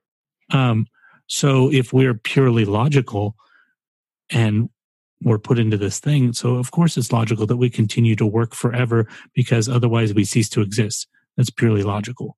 So no one would ever revolt. It makes Google a very scary company when you think about it like that. Yeah, that's a pretty long extrapolation, though, in the sense that, like, I don't think they're close to being able to do that. But the closer they get, the more terrifying the idea becomes. Right. Well, I don't know how close they are. I mean, yeah, if he thinks that it's going to happen before he dies, they can't be very far from a feasible that being feasible. Well, I mean, we think about it from a technological standpoint, the curve of technology, right? Like we've talked about this before, and how difficult it is to gauge the speed of that curve as it heads towards a pinpoint. And I feel like we're now kicking it into overdrive in a way that human history has never understood before. And it's terrifying, because people like Kurzweil terrify me, because they are so blind to the negatives. I don't think he would even consider any of those thoughts. And he's a very smart man. I guarantee you he's not thought of any of those arguments. He only sees that as a positive thing. And that's why, going back to what I said before, to paraphrase Lanier from the last episode, utopian thinking leads to hell. Because you want to make things perfect, you're so blind to everything else. Man. This is a dark-ass episode. Yeah, no shit. You got anything on your list that's maybe less, I don't know, find a rope and hang yourself? well, I mean, I don't know how we can even get to those things from where we are now. Oh, we just make a hard left. I kind of want to keep going. I kind of like this. All right, let's keep going. Yeah, only because I contemplate this shit all the time. Like, Crystal will ask me what keeps me up at night. Well, this is the kind of shit that keeps me up at night. I just fed to that. Sorry. Yeah, well, don't worry. It actually makes it a lot easier for me to have someone to talk to about this. So I'm not just sitting here imagining this shit at 4 o'clock in the morning while I'm watching yet another episode of some futurist podcast that talks about the downloading of human consciousness. So don't worry, you're actually helping to make this better, because at least we can laugh about some of this shit. But I definitely contemplate that, like, what humanity looks like when the humanity part of humanity is gone. Yeah. It's a very weird question to contemplate, but I don't think we're far off from that. I mean, it goes back to what we're talking about with our social media personas, right? At which point does our persona take over for us as people? Like, at what point does the personality that we show online become more important than who we actually are in person? I think for a lot of people, that's actually already true, whether they're conscious of it or not. I would venture to say it's definitely true for most teenagers. Sure. Because they don't know anything different, right? They were born into this already existing. So the paradigm is not even questioned. Sure. And it's like... that's god awful. Like, one of the things that I grew up around religious people, and one of the Catholics, and one of the things that would come up a lot is, this idea of one day they're going to want to put a chip into your skin. And that's the mark of the beast, because they want to track you. All this stuff. This stuff would come up all the time, right? Guess what? Turns out they didn't have to do that, because all they had to do was invent this little tiny pocket monolith that we carry with us everywhere, that we're addicted to, that we dip into all of the time instead of talking to each other, that has GPS on it, that has a microphone on it, that has a camera on it, and they can track us whenever they want. And we walked into it. Sure. We walked ourselves into the gas chambers as a society. That's terrifying, because all of these, that's why this stuff bothers me, because this stuff is, it's like, oh, this is awesome. We're making this thing that's really cool. It's like inventing, there's a great Radio Lab episode about CRISPR. You're familiar with CRISPR? Oh yeah. Mm-hmm. So it's for people who aren't, I guess it's the way to splice genes in a way that was not able to be done before. You can remove something from a DNA strand and put something else in. For example, I think in the episode they talk about if you want to take a bee and say a bee, I don't remember what was wrong with the bee, but let's say the bee didn't have the ability to digest the pollen from one particular flower. But you want them to be able to do that because you want to move the bees to this part of the world. You can just splice that gene in. You just make that happen. But what happens when that bee flies out of that zone and takes that gene and spreads it to other parts of the world? What happens if that bee, when you change that gene, you accidentally change something that made it venomous, and now it's killing hundreds of thousands of people, and you can't stop it because the bees are in the wild and they're mating and spreading that gene. You have these things. This is a really good idea. Awesome. Except you forgot to think about all of the bad shit that's possible. This might be our darkest episode ever. The black hole of despair. Yeah. Now we're talking about killer fucking bees. Jeez, dude. But the CRISPR argument, there's for every bad side of these coins, there's also the good side too, right? And I think for me, being the hopeless optimist that I am, I don't think it's about the technology itself. I think it's about the fact that we are just not culturally evolved enough to use it. Because we don't contemplate these other things, we get blind. Yeah, like the phone, absolutely. Like the phone, for example. Like we are definitely not ready for smartphones as a society. I'm not even saying the technology is bad. I inherently think the technology is good, but I think that we are just not culturally evolved enough to to not be hurt by it. Well, okay, let me ask you a question. When you think about your phone, what's the first thing you think about? Literally just the functions. I don't mean like emotionally. Emotionally. For most people, what do you think is probably the most used feature of the phone? I don't mean I text message like a madman. But what do you think most people, probably that, and what else? Maybe the internet? Yeah, social media, the internet, sure. Okay. So here's an example of that blindness. Anybody wants, go back and watch Steve Jobs announcing the first iPhone. There's about 5% of the thing at the end where he goes, oh, by the way, this thing connects to the internet. Everything else, he's like, oh, this is so great, because he spends forever just like going to the music app and flipping through the music app. You know, like, oh, look at, you can get album cover view. What was that called? Cover flow. Yeah, cover flow, yeah. Forever. He's like, and look, I can just look up this artist and play this song, and he plays a Beatles song, and then I can do this. Like, almost like probably like 30% of the presentation is him having fun with the iPod function. And then the phone function's a huge thing. He's like, he says, calling is the killer app. And it's talking about phone. And he says, look at this. And he goes in the contact and he's having so much fun just going and watching all the names go across the screen. That's what he thought the device was. That's all he saw. He's like, this is a phone and a camera and it plays music. And that's amazing. Oh, by the way, we threw in internet. I don't know what the hell you're going to do with that, but we got this other stuff that's amazing. And now it's the internet everywhere, all the time, forever. I guarantee you, if you made a phone that didn't have a camera, but had internet, people would buy it rather than buy a phone that had a camera and no internet. Oh, completely. I don't even doubt that. Yeah. And that's the blind way of thinking. And it's like, for example, I've been like, I messaged you on that Signal thing earlier. I've just been looking at alternate ways of doing things. Because, there's part in there where it hit me in reading that book, and in reading something else that, people don't know this, but Google can read all of your email. Yeah. Mm-hmm. It's not encrypted from them. They can read everything. And guess what? They are. Yep. Not people, but algorithms. And they're taking all of that information. They're doing stuff with it. We operate as if that's not true.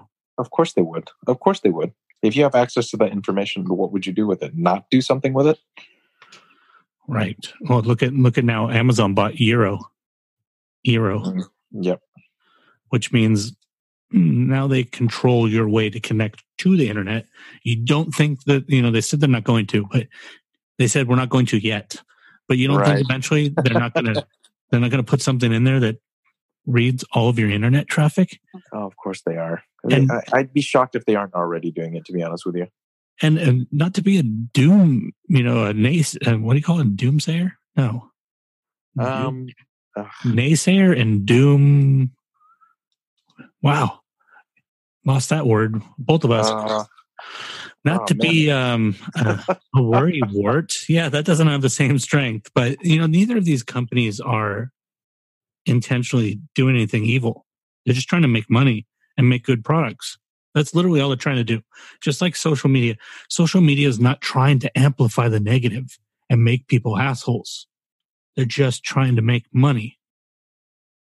But the problem is, all of this shit happens naturally. What's the best way to make money? More information. Sure. So let's collect all of that. And usually negative information. All of it. They collect everything. Literally everything. Sure. Fart jokes, cat memes, dick pics. Yep, they've got them all. Yeah, can you imagine the catalog of dick pics that exists within the social media platforms? Oh, it's ridiculous. It's got a number in the hundreds of millions by now. Well, it's like when people used to think that Snapchat was a great way to send them because Snapchat didn't save them, and then like a year later it came out like, oh yeah, they did. They saved everything. Yep. They've got all of your vaginas and all of your balls and all of your nipples. They're squishing them all together to make one giant sexual monster collage. Yeah, one like megalithic sexual thing. It's like Akira. The penis Akira. Yeah, jeez, man. That might actually be the good thing for the episode. I think we've had enough horrifying. Genitals in the titles of episodes. Yeah, I feel like that unintentionally happens quite a bit. It's because that kind of once again, shocking, right? It's funny. I feel like at some point we need to start an episode not on politics, because I feel like it's invariably a rabbit hole that takes us into this direction. I don't think that most of them we do start with politics. Actually, most of them we ended in politics. Most of them we start off like talking about dogs, start talking about something we watched. We start out very innocuous usually, and then by the time they get deep, they're like, "What the fuck am I listening?" Yeah, it just completely goes off the rails, and we're talking about politics and horror and the horror of humanity and how we're not ready for things. I still believe that to be the biggest component of it for me is the fact that we're just. It's not that any of these things are inherently bad; it's that we just don't know how to deal with them. We're children with firearms. Oh yeah, infants with firearms, even. Yeah, and it's the things that we can do to hurt ourselves and each other are so, the consequences are so high now. And I think that's what freaks me out. It's not like you're falling off a bike anymore. It's like you're falling off a cliff. Yeah. Or falling from space. Sure. Like, whoa, it's going to be a long fall. Yeah. Long, long way down. And the price you pay is so high. So yeah, one of the things that I looked into that I'm trying to use now is Proton Mail, which is this end-to-end encryption email. It's great, but this is how these other guys get you, is because of convenience, right? The thing that sucks about Proton Mail is, like now your contacts that you put in there, they're not going to be in your iPhone. They're separate. What, really? No, they're in Proton Mail. It doesn't connect. True. Oh, that's true. Signal does that too, actually. Yeah, it doesn't connect. That's how it's secure. It doesn't connect to those things. So it's in its own little enclave. So you have to like make these decisions. Certain things, that's totally fine with me. I don't mind for email, but the Signal one's difficult for me because I don't really get, I said this to you in a message. I don't really get, you're going to create this secure end-to-end encryption message thing, but then I still have to give people my phone number. It's just weird to me. Yeah, I understand. I know where you're going with it. I mean, I just like the idea that the messages disappear if you choose for them to. Yeah. There was another one called like Cyber Dust or something like that. I don't know if that one. Yeah, I think at some point we're going to move to end-to-end encryption on most things when it comes to communication. But I do hear what you say about the ecosystem thing, though. I mean, don't get me wrong. Like I literally just took that stab earlier this week and dove back into the Apple ecosystem, and I love it. But I also see the inherent danger in existing in only that ecosystem and how much of my freedom and data I give up for it.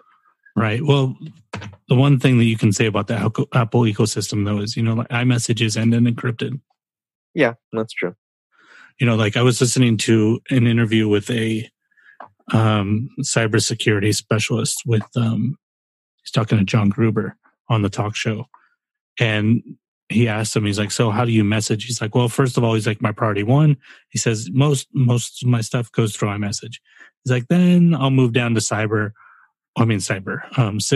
or Wicker, I think was the other one he said. But most of it he just does through iMessage, so it's secure enough for him. Sure. But it's the other stuff that I worry about, because Google will never, ever stop reading your emails. Sure. Because it's the core of their business value. I mean, it's hard to, I shouldn't say read your emails. They won't steal your emails. They're not reading them. Nobody's actually reading them. They're just going into the giant Google brain cloud that we're all supposed to be a part of, right? Yeah, that's slowly but surely. I mean, I have no palpable fear of like an AI taking over the world, but there is definitely a machine learning human behavior. Well, here's something that I guarantee you it's happening right now. I guarantee this is Oh happening. yeah, I don't doubt it. No, I mean something separate. That all those emails, Mm-hmm. and if you use their text messaging, and probably if you use their keyboard app, all the keystrokes, all of your Google searches, all of that has been put into a computer model. And somewhere there's an AI computer modeling you. Oh yeah, I don't doubt that. That there is a fake you in the Google Cloud right now. Yeah. It's probably not very good, but that's how they make it better. Because the more emails you send, the better. Well, it's like biometric security, right? Like the learning biometric security that takes the 144,000 polygons of your face and slowly learns it over time. Well, I mean, that's the tangible version of it, but I'm sure the esoteric version of that exists as well. Oh yeah, it's really terrifying. It's made me just reevaluate everything. Where it's like I don't post anything social, anything personal on social media anymore. I use Google for crap. I signed up for this service. Yeah, send it over to my Google address. I don't give a shit. Let them get my spam. Make a fake me out of my spam. I do all my personal stuff through Proton Mail now. But then you come up with a choice, right? And the choice is, do you just not play in the sandbox at all? Yeah. That's my goal. And if you get to that point, how does that disconnect you from the rest of the world culturally? I don't think it does. You don't think so? No, I think that we've bought into this lie that we will be separated from humanity if we're not attached to that shit anymore. Sure. But it's fake. It's not real. We've been sold fucking snake oil. But here's the problem, right? Everybody's been sold snake oil. So what? So there's a that doesn't make it any faker. Less fake. Oh, yeah, I don't disagree. I'm just saying that a lot of people have bought into it. So now what is the balance point for you if you want to be included in the conversation? I don't want to be included in the conversation because it's a bullshit conversation. Okay, then that answers that. It has no context. It has no nuance. So it's not a conversation. Sure. It's a screaming match. And I don't want to be in a screaming match. And that's the thing is we keep telling ourselves that it's a conversation, but it's not. Sure. You want everybody to stop yelling, basically. Everybody stop yelling so you can actually hear somebody speak for a second. No, you know what I think? The people that are able to break away from it should hope everybody stays in it. Because we're going to be the ones that control the world. Oh, yeah, good point. When everybody numbs themselves down and makes themselves dumb and unable to make critical decisions because all they are doing is reacting to these, 140 character snippets of nothingness, who's going to be running everything? Well, now you suddenly have an advantage, right? Exactly. It sounds like, like master evil plan. But I just mean that, hey, I'll be able to do what I want while everybody else is fighting over imaginary wars. Oh, man. The problem, though, is still the world, man. I know that's kind of a broad and blanket statement, but what I mean by that is that there's still so much buy-in. Yeah. I think it's the tides are slowly turning. I mean, you know how many books were released this year about the negative things of social media? Sure. It's turning. People are starting to realize like, oh, this makes me fucking miserable. I don't want to be miserable. And that's the one motivation they never planned. Well, and I think part of it comes back to the thing that you said early on too, which is, I think people always side towards freedom if it really comes down to it. Like your Patreon example is a great example of that, right? Like, why are people leaving Patreon in droves? And it's because the illusion of freedom is gone. Yeah. The illusion of free speech is gone. The illusion of being part of that rebel social revolution is gone. And the truth of it is out, which is you're either with us or you're against us, and you gotta do things the way we tell you to do them, and you have to say the things we want you to say. And the moment we're given that constraint in an obvious way, we instantly, as humans, rebel against it. Right. Well, most of us. Some people really like being sheep. Yeah. And don't get me wrong. Like I think that there are plenty of sheep in the world too. But I think even the sheep, if pushed far enough, will side towards freedom. I mean, that's how you have things like the French Revolution. You know, Well, people you were need just sheep and pushed far goats. enough. What's that? You need sheep and goats. Yeah, that's true. Nothing That's wrong with true. being a sheep. You know, you can't fight a war with everybody trying to lead it. Yeah, it's that concept of total war, right? There's no such thing where every single man, woman, and child is fighting for the cause. Right. Or the opposite, where everybody's fighting their own war. Some True. people have to follow. Yeah. That's the way it is. You know, that's like everybody can't be the boss at work. Nothing would ever get done. No. Like, well, I think this is the way that we're going to. That's why I think some of these companies have such big problems, right? Why they go through so many personnel changes is because everybody's trying to be the boss and they're all trying to go 50 different directions.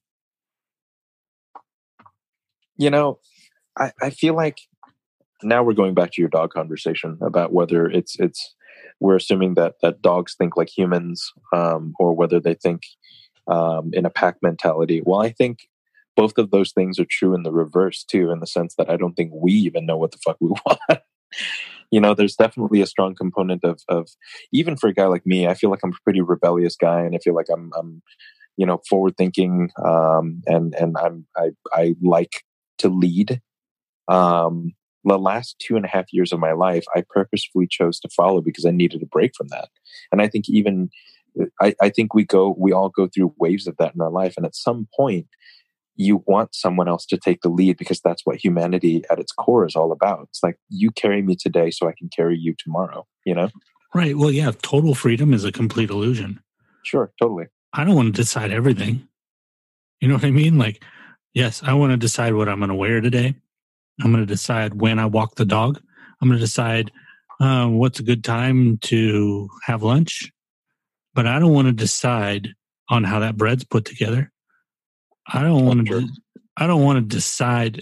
You know, I don't want to decide everything. I don't want to decide foreign policy. Oh, sure.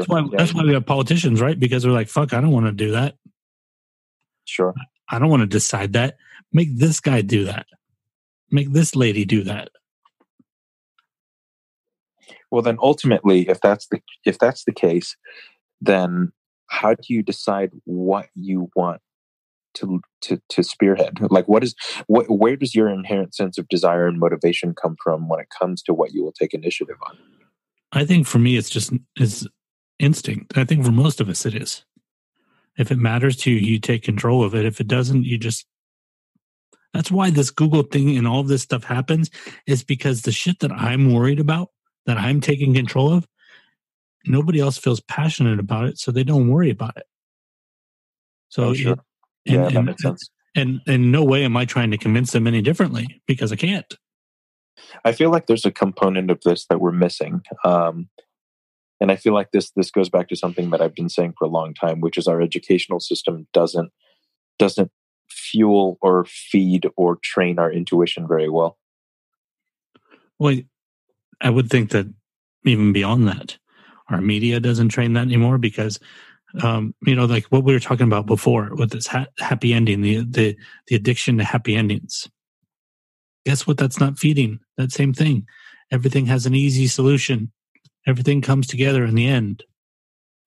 Well, and then I guess this all ties back to your initial postulation, which is that what we've forgotten how to do as a species is critically think. Yeah, it's obvious. Most people don't want to. It's tiring. God, this is a deep-ass episode. I think this is the most back and forth we've had in a long time, actually. Like, we're asking each other a lot of questions, and I think it's weirdly healthy, but it also makes me realize how little I do this in my life. Yeah. And so you're probably right. I think most people don't want to question the reality on a daily basis. It's because that's why social media is so addictive at its core. Why? Because we defer choice. We defer everything to that. Just like addiction to anything else, right? The addiction comes first, so everything else gets deferred. And that's why addiction is powerful. The reason addiction is powerful is because it frees us. We think it frees us, right? It frees us from the responsibility of everything. Yeah, because choice is hard. Yes. Yes. That's what people rebel against when they choose addiction. They rebel against choice. I choose to be a victim of heroin. Why? Because then I don't have to think about the fact that I live in this shit neighborhood and this job. I free myself of that responsibility. In fact, I free myself of going to work. I free myself of showering. Addiction is a false freedom. Interesting. It's that's what we're truly addicted to. Is basically alleviating responsibility from our lives. Yeah, we're choosing singularity, right? All I got to pay attention to is this one thing. You know, like, it doesn't matter what happens here. Hey, how many likes did I get on that picture? Whatever I was just thinking about's gone. So guess what? Yeah. It doesn't matter. Sure. Oh man, this is one of the deepest episodes we've ever had. I feel like next episode we have to talk about like chocolate and puppies. Well, we'll see what happens. It depends on the mood. You know, we make no promises. The reason I said that is because I actually had chocolate and puppies on my list. I thought you said I had chocolate and puppies before we started. I'm like, that's dear a God, strange meal. Dude. I'm not a monster. Come on, Chad. Jeez, dude. Chocolate bunnies are okay, but chocolate puppies, that's a little much. I still do hold on to that symbiotic relationship that I have with. I love dogs. I'm just a dog guy. Oh, you want to talk about something positive? I have something positive for you right now. What do you got? And it kind of fits into not only sort of what we were just talking about, it also ties back to something from last week. I finally watched that Mr. Rogers documentary, Won't You Be My Neighbor? Oh, nice. Try watching that without crying through the whole thing. Oh, man. His Senate hearing is brutal. He basically saved public television single-handedly. Yeah, he's a hero. He's a national hero in ways that very few people will ever understand. I mean, it's so interesting watching it because he's so good that it's hard to believe. You know, even like certain people will be like, I think he's gay. Because it's like you couldn't accept that the guy was just so genuinely good that they had to look for something like, well, he's hiding something. Yeah, sure. Like I don't know why I gave it that accent. I won't even make any assumptions about why. But yeah, I mean it's hard. I mean, I'm going to be real with you. I had that reaction, mm-hmm. and I hate to say that I did, you know, because I caught myself in the moment of doing that, and was ashamed at how I needed to do that to feel better about it. It's like what I said earlier. The easy emotions are the negative ones. Oh, of course. It's like, oh, there's got to be something wrong with this guy. There's got to be something that's hiding. No, maybe he's just a good dude and I'm the asshole. And literally, you watch this documentary and you're like, fuck, he really was that good. Yeah, he was just that good a guy. Holy crap. I mean, like, just like two moments that I'll point out that just kind of like knocked me on my can. First of all, there's, I don't know if you remember this from watching the show as a kid. You watched it as a kid, right?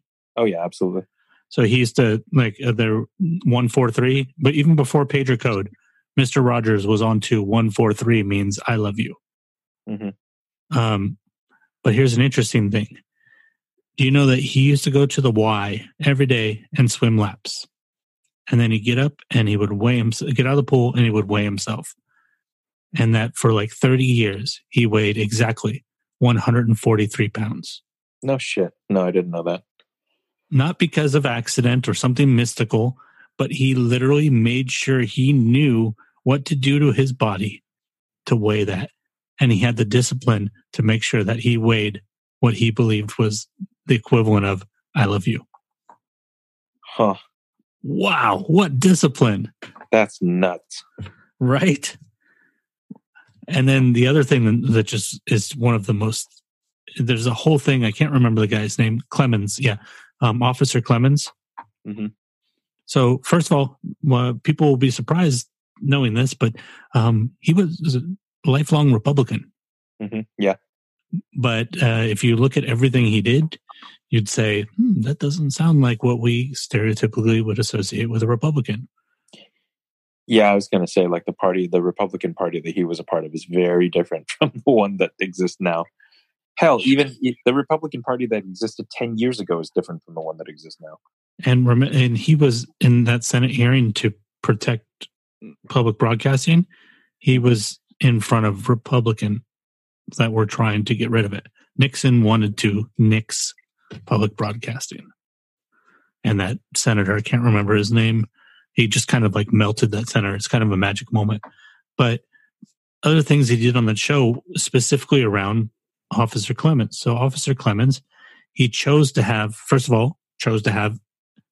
a black person on the show, which was kind of controversial for a children's show in like 1962 or whenever he started the original show. Yeah. Not only that, he chose to make him a police officer because he wanted that paradigm to exist. Whereas, like, I don't want you to view him just as a black man, but he's a police officer because black people can be police officers and they can be good police officers. Then, and I don't remember what year it was, but there was this whole uproar about black people in swimming pools. That black people weren't supposed to be in public swimming pools. It was like this resurgence of segregation, right? And they'll show a video in the documentary of like this hotel owner. This is so awful. There's like 4 or 5 black people swimming in this pool. And by the way, this is where the whole black people don't like to swim stereotype. It came out of this stupid thing about people not wanting them to be in pools. God, that's so insane when you say it out loud. Yeah. So this guy came out, this hotel or motel owner or whatever, and started dumping chemicals into the pool and on their heads to get them out of the pool. Jeez. So number one, when we think about how much society is crazy and fucked up right now, remember that used to happen. And remember that that's not that long ago. Yeah. And that was okay. I'm not saying it is okay. I'm saying that with quotes. And that's okay. You know, that was acceptable for you to dump chemicals on them because of their skin color. Nobody arrested that guy. So anyways, this huge uproar about pools. Mr. Rogers, next episode. He's sitting out in front of Mr. Rogers' house and he's got his feet in a kiddie pool. He's running water over his feet. Okay, I found this on the web for now in front of Mr. Rogers' house and it's going to speak in kiddie pool. Take a look. What the hell was that? That was Siri. Okay, so anyways, he's in front of the house. He's pouring water on his feet, and Officer Clemens comes up and he says, "What are you doing?" And he says, "Well, it's so hot today. I'm just running some water over my feet in this pool to keep cool." And he goes, "Wow, that sure does look nice." And he says, "Would you like to join me?" And Officer Clemens takes off his shoes and puts his feet into the little kiddie pool next to him. And he says, "But I don't have a towel." And he says, "Don't worry, you can share mine." And then you see this picture of 2 black feet and 2 white feet in the same pool. That's amazing. It's extraordinary. What an extraordinary human being. And there's also a whole thing about that guy that played Officer Clemens. In real life, he was gay. Oh, man. And obviously being on a children's program at that time, that was like the worst thing possible. Oh, sure. Absolutely. And he got caught going into, or somebody saw him going into a gay bar. And Mr. Rogers actually told him, like, don't do that, because we'll all be off the air. Society is not ready for that. And it's not even clear, like, maybe he wasn't either. He was a religious man. But after that, there's a point where Mr. Rogers used to sing this song, like something along the lines like, "I like you for who you are, or just the way you are." But one day, the guy who plays Clemens looks over at Mr. Rogers and he goes, "I feel like you're singing that to me." And Mr. Rogers says, "Yeah, I have been for 2 years, waiting for you to figure it out." That's amazing. Yeah. And the guy starts like crying in the interview. And he's like, "No man in my entire life that ever told me that. Not my father, not my stepfather." He says, and from that day forward, he became like my surrogate father. Jeez. Wow. Just an extraordinary human being. I mean, everybody, please go watch that documentary. Please. I mean, if that's what we need more of right now, not just like that person, there's only so many people that can be that person, but just that feeling that somebody can be that. We're all so wrapped up in tearing each other apart. Maybe we need to remember that people can be like this. Well, I mean, it inspires you in a way that's very different, right? Like it tells you that goodness is possible. True, pure goodness. Yeah, goodness without a price is possible. It's funny. The reason I said it ties back to last week. So remember last week when I said when we were talking about the false illusion of happy endings. And you just said, what would I say? And I said something along the lines, like if you work, you can find happiness or whatever.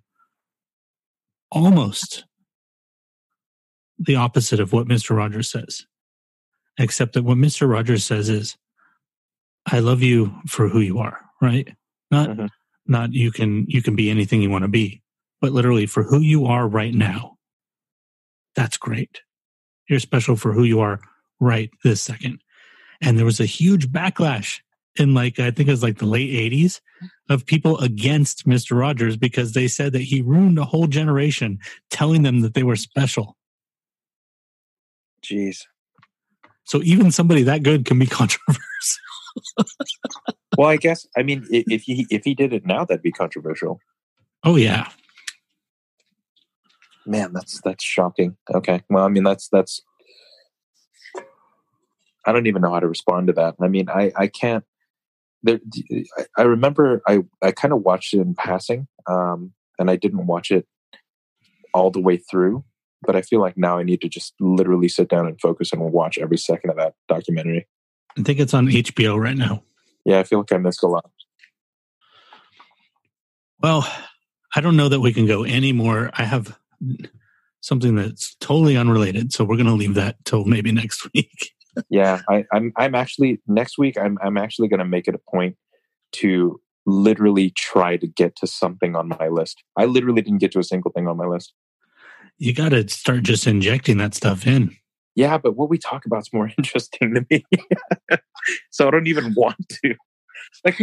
I mean, we're talking about social strata and exploring the universe. I want to talk about fucking puppies. Well, anytime I feel a dip, I just grab from the list because obviously I don't want any dead time. Oh yeah, sure. I feel like that's never even possible. I feel like if you just handed us enough snacks and liquids, we could talk for days. And a catheter. Oh yeah, catheter, true. Yeah, not a shared catheter though. Oh, speaking of what is happening to your dog right now, is your dog just in full chill mode? He is unconscious, out cold. Ugh, solid. Sleeping off that influenza shot. I envy things that can sleep peacefully. I haven't slept peacefully in probably over a month. You got to start doing something. Yeah, I'm trying to figure it out. I mean, I was having this conversation with Crystal the other day. For some people it's meditation. For some people it's yoga. For some people it's running or hiking. I haven't found my thing yet that relaxes me because I've tried all of those things and I've tried them for extended periods of time. And maybe instead of adding, you should start subtracting. Yeah, that's probably true. I mean, I will say that whether I like it or not, I'm one of the busiest people I know. And I feel like a lot of that busyness is not necessary. And it's time for me to start just hacking away at shit. Well, I can say this. I think that in my personal experience, when I was really busy, and I can say I've seen this from my end of you drop a lot of balls. And that feeds a lot into your sense of self and worth. Because there's always a part of your brain, even if you're forgetting stuff, there's always a part of your brain that isn't. Yeah. And knows you're free, you say, I'm going to do this. I'll send you this. I'll meet you there at this. And then it doesn't happen. There's always a part of your brain that's going, oops, didn't do that one. Yeah. True. And that eats away at you. It ate away at me for sure. That's why I literally went down to 0 and then built back up from 0. Oh, that's a good idea. I'm not doing any of that. I did that with TV. Remember when I stopped, I canceled all of my online services? I actually do remember that, yeah. And then I just slowly started adding one. Okay, I'm going to watch this one and this one. And then I got to a point where I'm like, this is manageable. Sure. How long did it take you to rebuild that back up again? Only a couple months. Okay. Yeah, I feel like I need to do that. Like I need to reach a singularity here. So I feel like, and I keep thinking to myself that the rest of the world is doing it to me, with all the stuff that's been going on over the last 6 months. But I feel like I would have had a lot more bandwidth to deal with the things that I needed to deal with if I wasn't just constantly inundated with things to do. Yeah, I mean, you're literally when I picture you sometimes, I picture you running, carrying too many books, and the books are falling. It's funny that you say that. Crystal says that, and she's not the only person to say this, but she says that her lasting image of me is 10 of me in lab coats all running in different directions, doing different things at the same time. Yeah, you got to just minimize, man. That's, I mean, literally just narrow that shit down. You know what I've been doing a little bit recently, and I mean just in the last few days, because I don't have that input from social media anymore. So one of the things, this is a neutral thing, but one of the things that social media does is it continually feeds us with what we should be thinking about or what we can be thinking about, right? If I open it up and there's a bunch of tweets about Trump, now I'm thinking about Trump. I didn't choose to, but I am. Yeah. I open it up and there are 15 Facebook messages about, I don't know, the Rolling Stones. Now I'm thinking about the Rolling Stones. I didn't choose to, but I am. And those are usually short stints. That's one of the difficult things about social media, right? It's like I'm thinking about the Rolling Stones, but not deep because boom, now I'm thinking about Umberto Eco because this guy wrote an article about Umberto Eco. Oh, I forgot about that. Now I'm thinking about that song with the lyrics, emergency, state of emergency. So we're always scattered. We're always doing that with our brains, but because they don't have that anymore, I actually went through kind of a boredom period. But now I'll find a little nugget of something. And now yesterday I saw a video about the Talking Heads. And I was like, God damn, I love that band. I need to listen to all the albums all the way through. And then I wouldn't learn about their songwriting process. And now I'm just focused on the Talking Heads for no reason other than I want to know it. And now that I give myself a direction now. Sure. And it's singular. Yeah, you get to choose the direction. That's really nice. And then when I'm done with it, I'm done with it because there's no purpose to it. I'm not trying to get anywhere.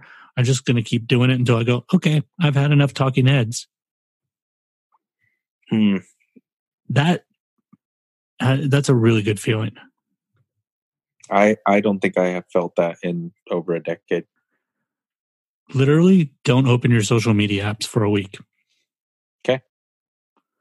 Not Instagram, none of them. Unless it's something related for work and I'm doing it on the computer, I will literally delete the apps off of my... Okay, fuck it, dude. I've been scared to do it this whole time, and we've been talking about it this whole time. Tonight, they all get deleted. Get an app, a third-party app, even if you have to pay fucking $5 or $10 a month, that lets you post to Instagram without having to sign into the app. Okay. And then you can do all of your work stuff through there. You're not going to screw any of that stuff up, but you don't have to go in. Okay. It's going to happen. Doing it tonight. Man, this for a week. This is going to be real weird. Here's a challenge though. Write one paragraph every night about how it feels so that you can tell us about it when we come back. Okay. Solid. Good idea. I mean, you can go further than a paragraph, but I'm saying just give yourself that minimal goal. Write at least a paragraph. Yeah. Today, I'm totally fucking bored. I don't know if I can keep doing this. That's technically a paragraph. Whatever. So just get as raw as I need to about the process of doing it. Yeah, just document it. Because it's gonna give you insight into your brain. Sure. In a way that you haven't had for a while. I mean, I didn't document it. I wish I had, but I did have these realizations oh, right now I would be doing this. Mm-hmm. And because of that, I don't know what to do for the next half hour. Wow. Okay. Yeah, doing it. They're going bye-bye today. Done. Anybody else that wants to join in, try that. Yeah, and document it too. That'd be fascinating to hear other people's thoughts on it eventually as well. And we don't plug social media on this show anymore. So you can go to hoyfulproductions.com, check out the website. You can go to thevacantroom.com, which is Lamb's website. Check out his website. Other than that, I think that, I don't know. Do we really have a way for you guys to contact us? No, we don't. So if you love the show, send it to someone. And if you think you have thoughts about the weird stuff that we're doing or whatever, tell other people. We don't need the validation. You could review us on iTunes. That would be really cool. But the one thing we do want to do is continually further the conversation. And if you can do anything for this show, start a conversation with somebody about something we've talked about, or even something that you want to talk about but have never talked about, and keep it going that way, because we all get better when we're all talking to each other. And we don't promise never to offend you or to bore you. Hopefully not. If anything, we do promise to occasionally offend you and often bore you. Yeah. We're just going to talk about whatever the hell we want, but that's what we want to do. So that's what this show is. It's not about fame, because we don't have any. And so it never could be. Yeah. But we want you to share the show, just because I want to have other people spin off of these ideas. You might think we're totally wrong, and then you might come up with something brilliant. So we love you guys. All 6 of you. Just kidding. Bye, babies. Bye.